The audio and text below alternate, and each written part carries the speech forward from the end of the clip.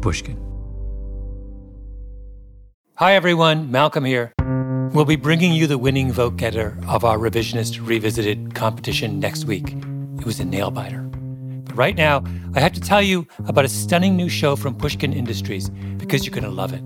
It's called The Last Archive, conceived of, written and hosted by one of the smartest historians on this planet, Jill Lepore. She's a professor at Harvard and a staff writer at The New Yorker, and her podcast pursues a mystery across time. Who Killed Truth? Each episode tells a story from a different decade in American history. Jill was also inspired by old-fashioned radio dramas, so her team tracked down a sound effects library from the 1930s, one that had been sitting around an archive on discs made from shellac resin. Shellac! And we digitized them so the producers could sprinkle these sounds of the past throughout the series. The result is like nothing you've ever heard before.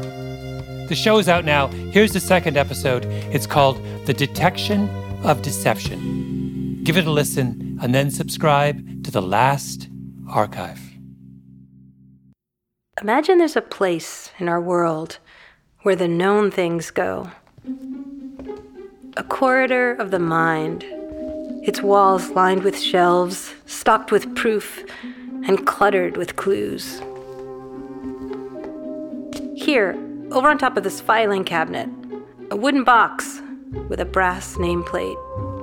WMM. Damn, it's locked. This place, this vault, stores the facts that matter and matters of fact. All that stands between reasonable doubt and the chaos of uncertainty. It lies in a time between now and then. The sign on the door reads, The Last Archive.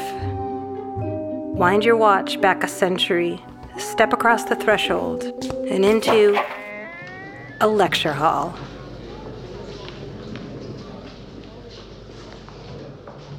The class met twice a week at American University, 2 blocks from the White House, in the spring of 1922, in the evening. All the students were lawyers. They were young men.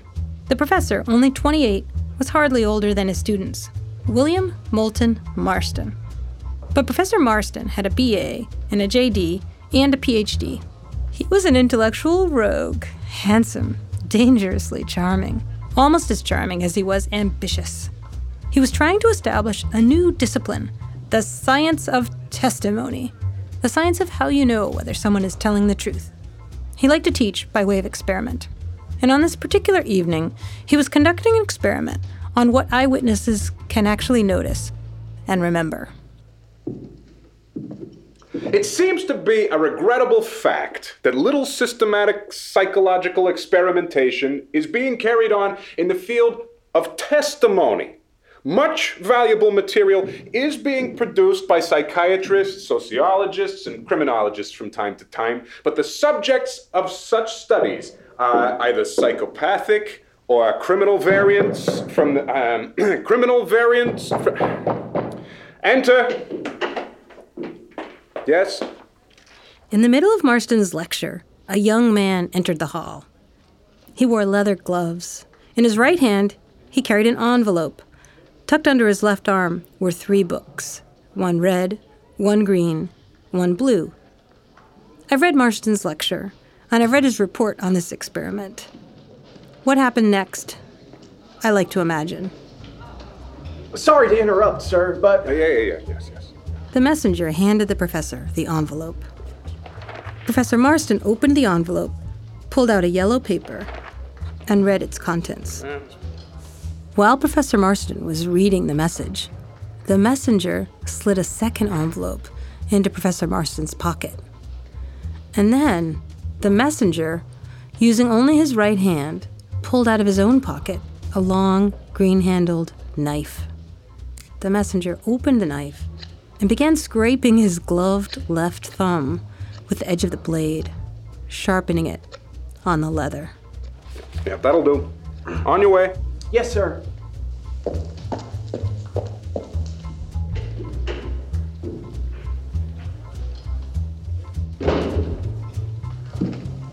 Students, That man was an actor. What? This has been a charade, an experiment. Take out a fresh sheet of notepaper this very instant and write down every fact about what just occurred, every last detail, no matter how seemingly insignificant. You have 1 minute. My dear listeners, these people are actors. And this, too, has been a charade, an experiment. Please, now, this very instant, tell me what you just heard.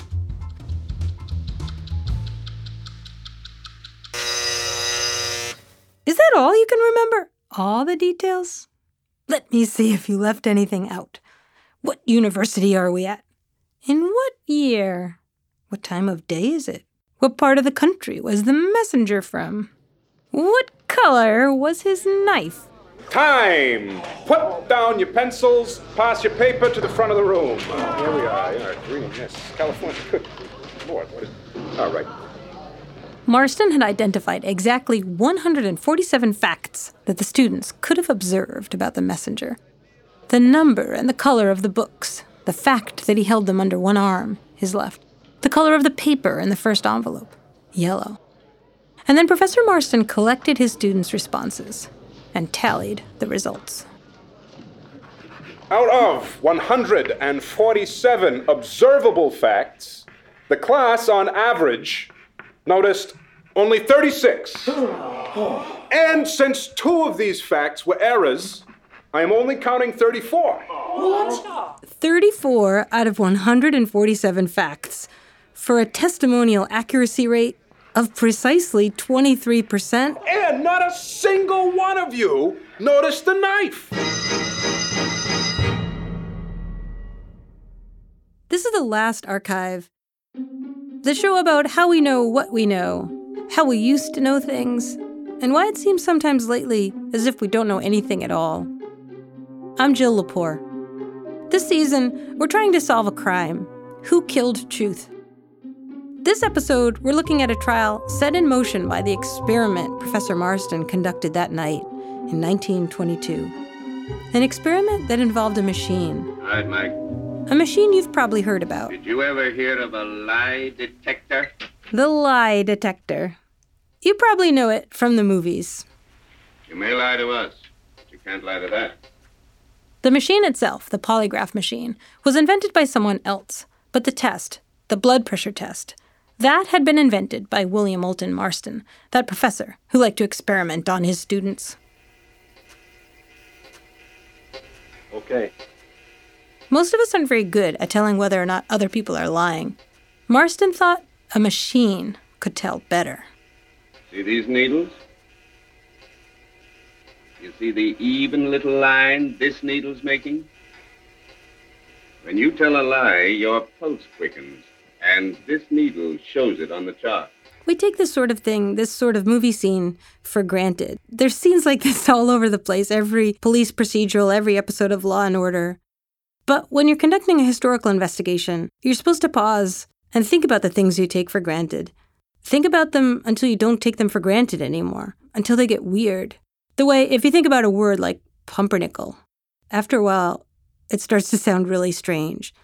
Pumpernickel, polygraph.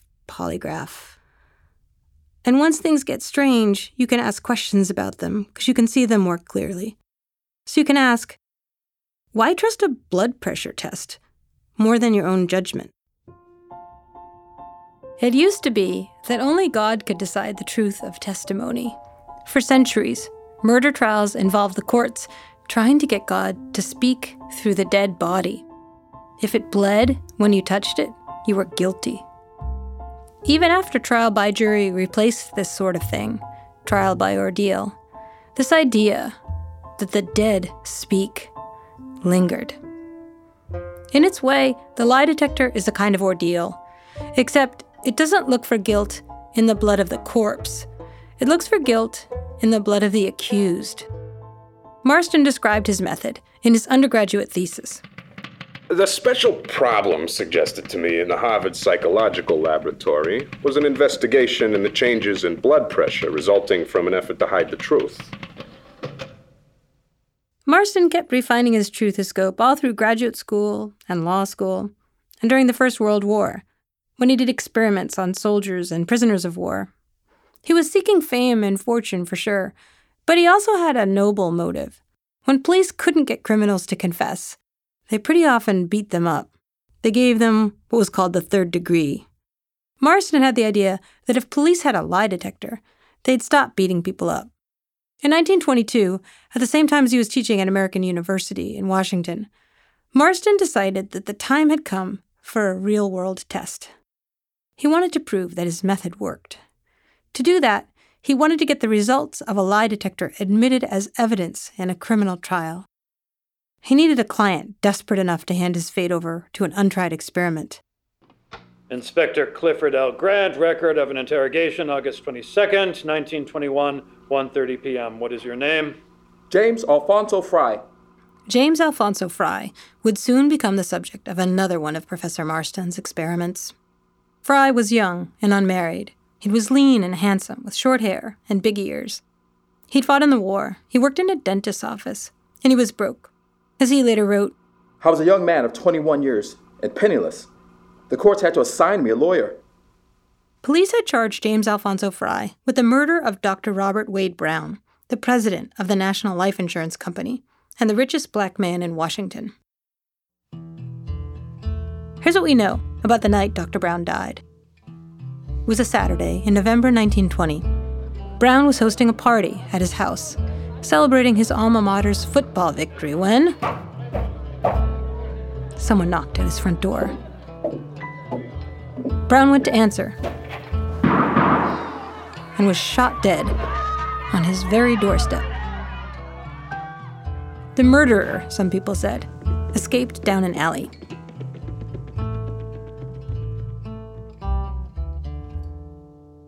Brown's grieving family and his company together offered a $1,000 reward, but the investigation had come up short.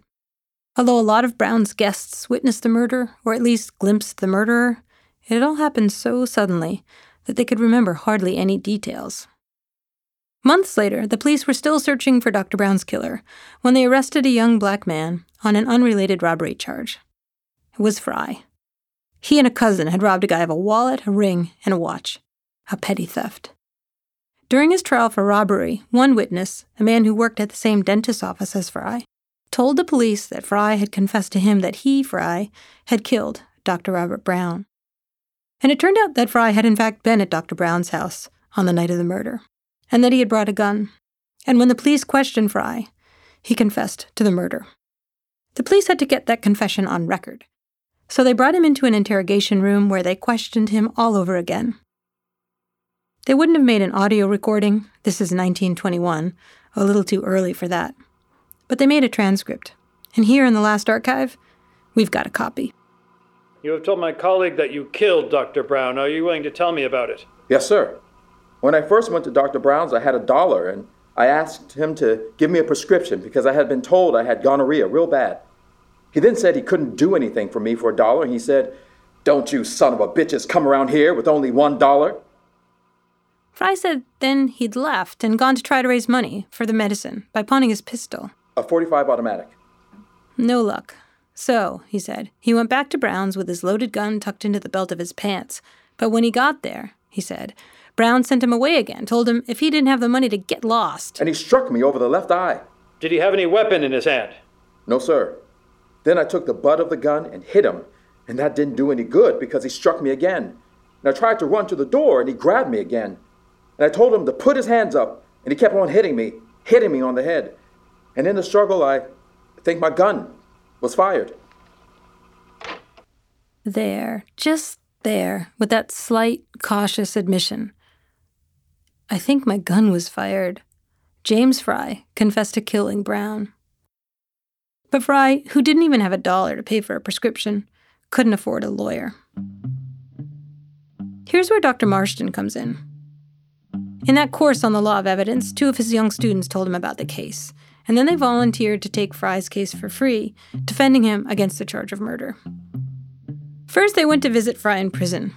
The students, Professor Marston, and his contraption, a blood pressure cuff, or a sphygmomanometer. Marston hooked Fry up. Someone took a photograph. You can see things in a photograph that you can't see in a transcript. In the photograph, Fry, a black man, is surrounded by white men.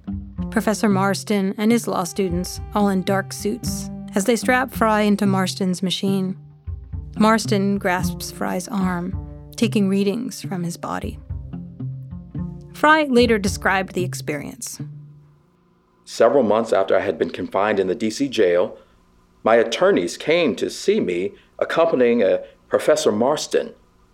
This learned doctor was later known to me as the inventor of the lie detector. He asked if I would submit to the use of this instrument. To such requests, I readily agreed. He asked me several questions, none pertaining to the case. Then suddenly he launched upon several questions going into every detail of the case. At the Metropolitan Courthouse 1 month later, this graph was supposed to be the ace in the hole for Fry's defense. And perhaps it would catapult Professor Marston to fame as the greatest legal mind of his generation. But the judge assigned to the case, Chief Justice Walter McCoy, was famously stern, and he was miffed. This was a big murder trial, and a lot of D.C.'s black community had come out for it, and Marston had alerted the press about it, so there were a lot of reporters there too. Judge McCoy was no fool. He saw early in the trial the long game this Professor Marston was playing. Marston wanted to replace trial by jury with trial by lie detector. All rise! The prosecution called a detective who had taken Fry's confession. I call to the stand Detective Clifford Grant. I interrogated James Fry on August 22nd, 1921. Detective Grant testified that Fry had confessed to him. But then Fry's lawyer, Mattingly, started bringing in his witnesses. I call to the stand James Fry. Could I have a glass of water?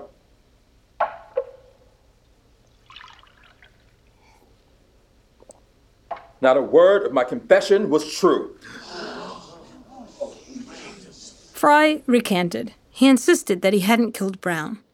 It was going to be hard to convince a jury of this, but Marston offered to prove with his lie detector where the real truth lay. It was a slim hope, Fry knew. Fry later wrote that there had been no real chance for a black man in Washington in 1922 to get a fair trial. If I am neatly dressed and can explain myself, I'm considered being a smart aleck and must be guilty. If I am dressed in overalls, unable to explain the situation, then I'm considered a brute and still must be guilty. In any ordinary trial, a train of witnesses would make their statements. The guests at Brown's house, the police who investigated the crime, the people who could give evidence in support of Fry's alibi. And then the jury, 12 white men, would decide who to believe. Those men would find the facts of the case and issue a verdict. But which words of Fry's were true? The confession he'd given to the police, or the recanting he did right there on the stand? Fry's lawyer gamely tried to follow the Marston defense plan.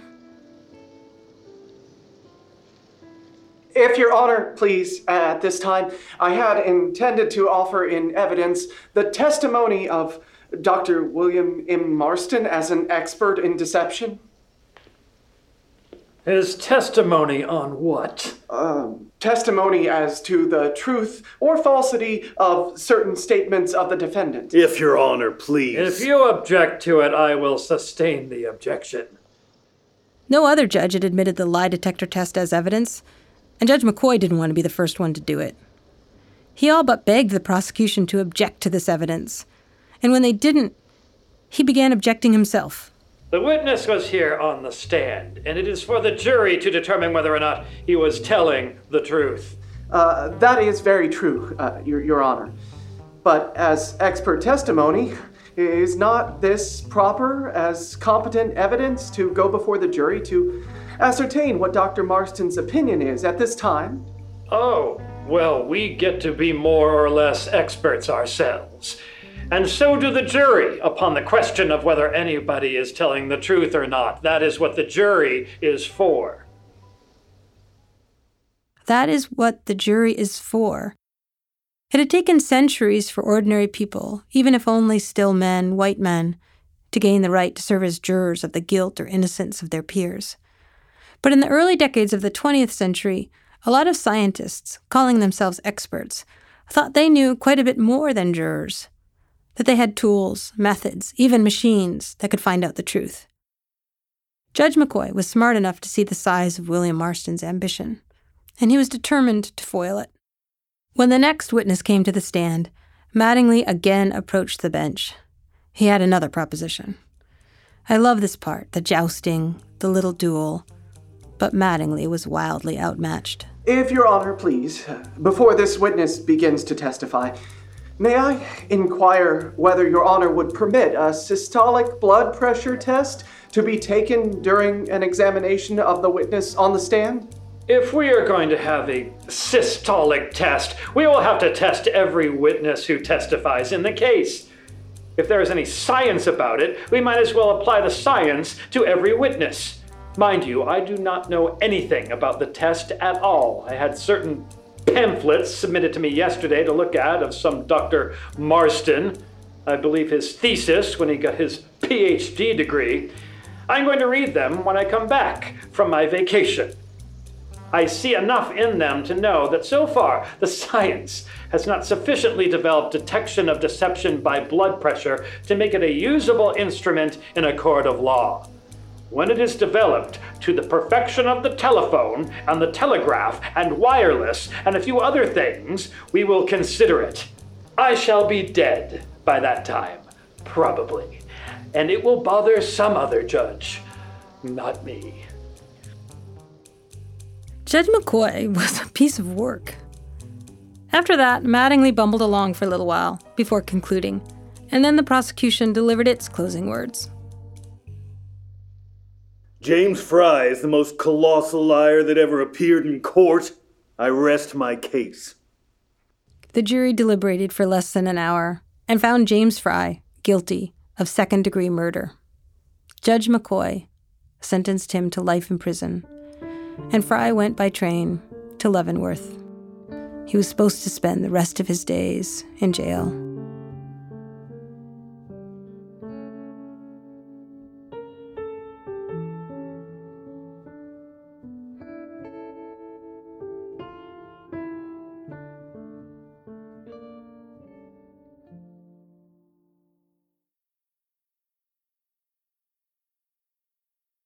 Professor Marston was conducting an experiment.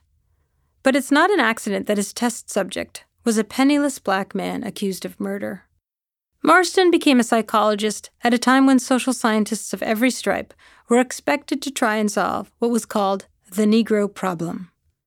What that problem was shifted all the time, but never the commitment to the notion that facts alone couldn't solve the Negro problem. Only numbers could. Social scientists counted everything. They measured the circumference of the skull, the length of a life, the density of a neighborhood, the pressure of blood. Nearly a century after the Fry trial, historians still spend a lot of time looking back at this moment, the period from about 1890 to 1930. Some of the best work in this field is done by a colleague of mine, Khalil Gibran Muhammad, professor of history, race, and public policy at the Harvard Kennedy School. The first time I met him was at an academic conference with a one-word title, Numbers. We're both really interested in numbers and why people count things, what kind of knowledge numbers add up to, and what they subtract. One of the most amazing things about the late 19th century, looking at that kind of local and national data, is that it looked today like an Excel spreadsheet printed out and folded many, many times over. A lot of Khalil Muhammad's work focuses on how, after the Civil War, after emancipation, sociologists and government agencies collected statistics on black crime to argue that black people were, by their very nature, criminal, that they were genetically not fit for their freedom, and so had to be watched and studied endlessly. You could almost think of it like a person who is in rehab, and you develop certain protocols to keep track of their progress. How many meals, how many hours do they sleep? What are the signs of a healthy lifestyle? Whereas you wouldn't do this for a normal person. You wouldn't keep a ledger of such things. Mm-hmm. And so it was that to use this metaphor, it was that ledger keeping of African Americans that was a reflection of those same progressives thinking Black people are not still fully ready for full participation, so we'll keep an eye on this crime thing. Well, the truth is we live in the wake of all these ideas. They're baked in to our consciousness already. So we know what to make of it. We can either make of it that Black people have a crime problem, or that Black people are subject to systematic racism in the system, or we might say some mixture of both. Mm-hmm. These ideas we live in that are already in our consciousness, a lot of them go back to a man named Frederick Hoffman. In 1896, he published a book called Race, Traits, and Tendencies of the American Negro. Hoffman wanted to argue that Blacks were inferior.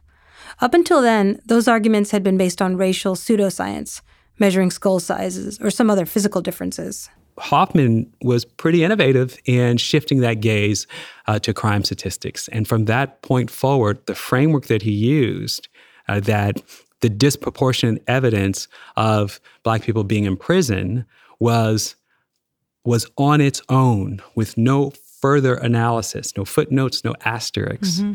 The best proof that Black people were inferior to people of European descent. Police discrimination and brutality didn't matter. Rates of conviction. None of that stuff mattered. There are a few other factors we might want to put. And the culture just soaks that up like a sponge. Yeah, and it still does. Professor William Moulton Marston, he wanted to turn James Frye into a set of numbers. The numbers on the graph paper from his lie detector test. Marston wanted to turn Frye into a number, not to prove that he was a criminal, but to prove that he wasn't. And maybe I should admit here, I don't know whether James Frye was guilty or not. He was at the scene of the crime, he had a motive, he had a weapon, and he confessed. So it looks pretty bad. But then again, Marston had a lot on the line, and he was pretty sure that Frye was innocent. I might not be sure whether Frye was guilty or not, but I'm pretty sure Marston never expected to get Frye acquitted. Instead, he was hoping to take Frye's case all the way to the Supreme Court to demonstrate the merit of his invention.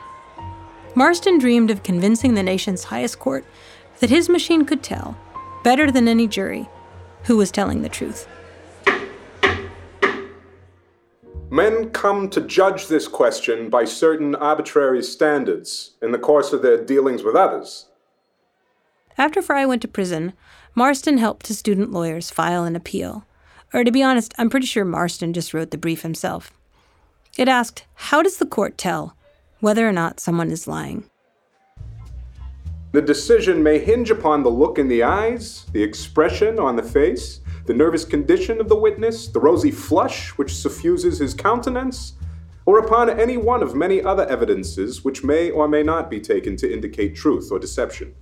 We say that there is no standard and no logical or reasonable basis for the determination of this question in general in the absence of positive evidence of deception, and that if science has developed a method of accurately determining whether a man is in a mental condition or state of truth or of deception, the court and jury should be given the benefit of this assistance. But the state, in its own brief, said that the idea of trial by lie detector was ridiculous. Whatever may be said against the system of trial by jury, under the Constitution and laws, a jury of 12 impartial men are peculiarly fitted to sift conflicting and contradictory testimony and arrive at a just verdict. As for Marston, whether he can or cannot detect deception is something that does not appear to be known to anyone except Dr. Marston. At the end of 1923, the D.C. Circuit Court of Appeals issued its decision in Frye versus the United States. The court ruled against Frye, and also against Marston and his lie detector. And the decision established a new rule of evidence, something that came to be called the Frye test. It became the most cited precedent in the history of law and science. The Frye test is a test of evidence, a rule that a judge applies in deciding whether or not to admit the testimony of a supposed expert. It's only 81 words long, but I'm going to make you listen to all of them. Listen for what the rule says, but listen, too, for what it doesn't say. Just when a scientific principle or discovery crosses the line between the experimental and demonstrable stages is difficult to define. Somewhere in this twilight zone, the evidential force of the principle must be recognized. And while the courts will go a long way in admitting expert testimony deduced from a well-recognized scientific principle or discovery, the thing from which the deduction is made must be sufficiently established to have gained general acceptance in the particular field in which it belongs. All of the facts of Fry's case were stripped out of the ruling. That's how the law works. All that survives when courts apply the Fry test are those 81 words. Everything else is erased, including one very important circumstance, something pretty widely known at the time, but that since then has been almost entirely forgotten. That fact is this. Between Fry's trial and his appeal, federal marshals went to the office of Professor William Moulton Marston at American University, and there they arrested him for fraud. It turns out that the inventor of the lie detector test, he was a notorious liar. So did he ever give you guys a lie detector test? Oh, yes. We were experimental animals, of course. So tell me about that. What was that like? Well, it was a sham, really. I mean, none of us had believed in it at all. Uh-huh. And as far as settling disputes around the house, it was laughable. That's Byrne Holloway Marston, the son of William Moulton Marston, he of lie detector fame. Byrne is 88, a retired obstetrician. He's a sweetheart. I first met him a few years back when I got fascinated by the crazy, truly crazy story of his father. Byrne was born in 1931, 9 years after the Fry trial. Little Byrne was beloved. And like everything else in his father's life, he was an experiment, a test case, among other things, for his father's lie detector test. So it's like, who stole, Don's sweater? Was it you, Peter, you, Byrne? Let's give you a lie detector test? Nah, it wasn't on a regular basis, Okay. but it did happen. The fact that Marston was a father of 4 and used to use his lie detector test on his kids is a good story. But there are other reasons to spend a little bit of time with Marston's private life. First, because it's completely zany, and second, because Marston's public persona turns out to have been one big lie. Marston, lie meter inventor, arrested. Charged by Boston authorities with using the mails to defraud, William Marston, a professor at the American University, was arrested yesterday. At a preliminary hearing, he was held in a $3,000 bond. Marston several months ago constructed a machine which he declared could detect lies. The charges against Marston actually had nothing to do with the lie detector. They had to do with a super sketchy business scheme of his. The charges were also eventually dropped. But all this was going on at the same time Marston was working on Fry's appeal. Marston lost that appeal. Fry lost that appeal. And Marston got fired from American University. But that wasn't the end of William Moulton Marston. He got another job, teaching at Tufts, where he began an affair with one of his undergraduates, a young feminist named Olive Byrne. She came from a radical family. Her mother and her aunt, Margaret Sanger, had together opened the first birth control clinic in the United States, what became Planned Parenthood. My friend Byrne Marston, Olive Byrne was his mother.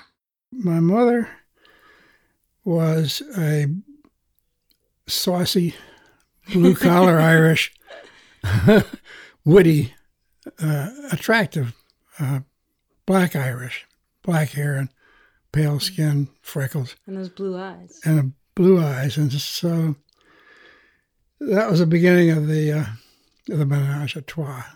Yes, the menage a trois. Professor Marston had radical ideas about sex and about gender roles, too. He had 4 children by 2 women, his wife, Elizabeth Holloway, and Byrne's mother, Olive Byrne. Byrne's own name is a mashup, Byrne Holloway Marston. He's got the names of each of his 3 parents. The grown-ups lived as a threesome, which, as you might guess, was something of a family secret, because at the time you could be blacklisted from academia, from any job, for homosexuality, not to mention polyamory. The Marston clan eventually moved to Rye, New York, to a big house, a place they called Cherry Orchard. Byrne always says it was an incredibly fun way to grow up, with so much love and this kooky father. He did not conform. You could hear him coughing at night because he smoked all the time.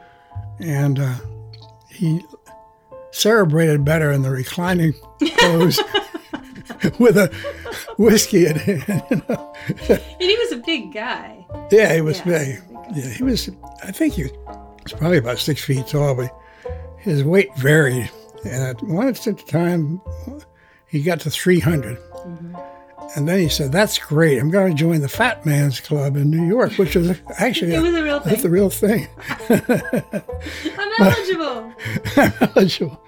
But that was his life. He was always creating, I guess, because as you know, the variety of things that he did were incredible. He did all these self-help stuff for Reader's Digest. Like he threw himself into things when he did them. Marston was furiously curious, always conducting experiments, always looking for the next big thing. But whenever anyone found out about his polyamorous family arrangements, they fired him. He lost his job at Tufts, and then he lost a job at Columbia. So then he went where all disgraced academics hope to go. He went to Hollywood. He was in all the gossip columns. New York Evening Post. Dr. Marston, who won't write B.A., Ph.D., and LL.B. after his name in another week because Hollywood is touchy about such things, is going to be the psychological authority behind all forthcoming motion pictures from one big concern. In Los Angeles, Marston went to work for Universal Studios as a consulting psychologist, mainly on horror films. What he'd do is he'd hook up whole audiences to his lie detector while they watched the rushes. Then he'd advise the studio about whether the films were too racy or too scary, or not scary enough, or not racy enough. He did other nutty experiments too. Dr. Marston and Emotions. It's 18th of July, 1930, and Dr. William Marston demonstrates complicated device whereby he claims he can determine and compute comparative emotions of blondes, brunettes, and redheads, says Marston. Ladies and gentlemen, hold on to your hats. Here comes the real voice of William Marston. This is the sphygmomanometer, an instrument which measures the subject's blood pressure in the arm. This is the kymograph drum, which records the breathing. The breathing is taken with the pneumograph around the subject's chest. We are now going to test the girl's reactions to gambling. The announcer watches a needle etch marks into a rotating drum thingamajig, a kymograph. Here's kymograph with indicator showing one girl's reaction to game of chance. Needle is moved by subject's breathing. Here we see how redhead reacts to gambling. And as she wins, Marston's emotion finder indicates that redheads show most emotion when gambling. When I visited Byrne at his house, we watched the newsreel together. It had come out the year he was born. Oh, man. It's just so... I don't know, it's like a quack show from from the 20s.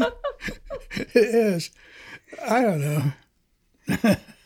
I think it's immensely charming. But, did he believe that? Or is that just showmanship? I think it was showbiz. Because he had him walk on the parapets in New York City, 20 stories up and see which one would react the most. I mean, it's not very scientific, let's put it that way. Yeah. I have a theory. I think people who study lying tend to be liars. Compulsive liars. Marston definitely was. What are the facts about razor blade quality? That's what Gillette wanted to know. And that's why Gillette retained Dr. William Moulton Marston, eminent psychologist and originator of the famous lie detector, to conduct scientific tests that reveal the whole truth. Truck drivers, bank presidents, men in every walk of life, these men shave while every reaction is measured and recorded. Not knowing which blade is which, each subject shaves one half his face with a Gillette blade, the other with the blade of a competitive brand, while the lie detector accurately charts the reactions. In more than 9 out of every 10 cases, the shavers choose Gillette. Says Dr. Marston, "The results of my study make it possible for me to state flatly and back my statements with positive proof that Gillette blades are far superior in every respect to competitive blades tested. Gillette blades, precision made. The FBI, apparently, had by now had enough of Dr. William Moulton Marston and decided to investigate this Gillette scheme. FBI agents brought Marston to a police station in Detroit and told him to replicate his experiments while police officers looked on. He couldn't. Only 5 in 10 men tested in the station preferred Gillette. FBI Director J. Edgar Hoover wrote a note to himself in his Marston file. I always thought this fellow Marston was a phony, and this proves it. But if Marston was a compulsive liar, so was Olive Byrne. She wrote articles for a women's magazine for years, and in those articles, she'd quote the famed psychologist William Marston as if he were a stranger, when, of course, they lived together. She once wrote an article about the Fry case, and in 1936, when Fry applied for a pardon, he included her article with his application. I find this a little heartbreaking. Fry was 34 then. He'd been in prison since he was 22. I don't know if he killed Dr. Robert Brown. I think there's a real chance that he did, but I do know for certain that he didn't get a fair trial. He filed petition after petition, insisting on his innocence. Had I been fortunate to have had lawyers, judges, or intelligent people on the jury, I would never have been convicted. I'm anxious to have the case reopened, if possible, in order that my name could be cleared. The courts denied his petition. 2 years later, in 1938, Marston published a book called The Lie Detector Test and gave a copy to Byrne, inscribing it, "For Byrne Marston, to help him always tell the truth, with love, from Daddy." The next year, Fry was paroled. He'd served more than 18 years in prison. On his release, still determined to prove his innocence, he renewed his petition for a pardon. Since my freedom from prison, I have married and have a fine wife. He petitioned again and again, even applying for a presidential pardon. I gotta wonder, would a guilty man have kept on pressing the case years after his release? Most people are under an impression that because a person has been indicted, tried, and sentenced, they are guilty. They do not stop to realize the fact that, in all 3 conditions named above, are human decisions, and that no human decision is infallible. I am innocent of the charge against me. I have every reason to believe that the courts of the District of Columbia thought so. After all, this is Washington, and the question of race plays an important part, even in the courts. James Fry died in 1956. His name was never cleared. Instead, it lived on as the name of a test of evidence. Fry's name also became a verb. To be fried is to have your expert witness's testimony deemed inadmissible. Marston's name isn't a verb. You don't get Marston if you take a lie detector test. Instead, Marston is hardly remembered for the lie detector test. He's remembered for a different invention of his. Hold onto your headphones. It's about to get weird. In 1941, Marston, his wife Elizabeth Holloway, and his other wife, Olive Byrne, created the comic book superhero Wonder Woman, the best-known feminist icon of all time. She fights for women's rights. She's in fact based on Margaret Sanger, founder of Planned Parenthood. I came across the evidence of this entire crazy story years ago in an archive, and I had to write a book about it. It's called The Secret History of Wonder Woman. It's a story about feminism, but it's also a story about evidence and truth. Wonder Woman fights for justice. On her forearms, she wears 2 metal bracelets that can stop bullets. They look just like the ones Olive Byrne used to wear. And of course, she has her own lie detector. Marston once wrote a Wonder Woman story about the Fry trial. I am pretty sure none of Wonder Woman's readers recognize the illusion. But in this particular story, Marston imagines a courtroom scene in which Wonder Woman tries to get a judge to accept as evidence the results of an interrogation she's conducted using her golden lasso of truth. I understand you examined this defendant with your remarkable Amazonian lasso. Yes! Well, it's highly irregular. I'd like to hear your findings. I will show you, Judge. I object. Objection sustained. Okay, so then Wonder Woman lassos the defendant, Priscilla Rich, and drags her to the witness stand and gets her to confess that yes, she really is the supervillain known as the Cheetah. After which the awed, grateful, and besotted judge shakes Wonder Woman's hand. Your advice was invaluable, Wonder Woman. I wish you'd give me further help. Call on me anytime. Marston rewrote the story of the Fry trial the way he'd wanted it to come out, with himself as the hero and Judge McCoy worshiping him. But in 1944, just when Marston finally realized this triumph with Wonder Woman, he got really sick. He had what apparently was polio. And this coincided with the success of Wonder Woman. He was finally making it something that's going to pay him enough money to support all these people. And watch something be successful. And watch it be successful, and it was. I mean, that's a kind of a tragic life. And I mean, it's... Right, because Wonder Woman has endured. Outside of the last archive, very little lasts. James Fry is all but forgotten, except for his last name, a test of truth. But injustice endures. And if you want to fight it, you don't need a lasso of truth or a lie detector. But you do need knowledge and evidence. Even the kind of evidence we'll try to find in the next episode of The Last Archive. The evidence of the invisible.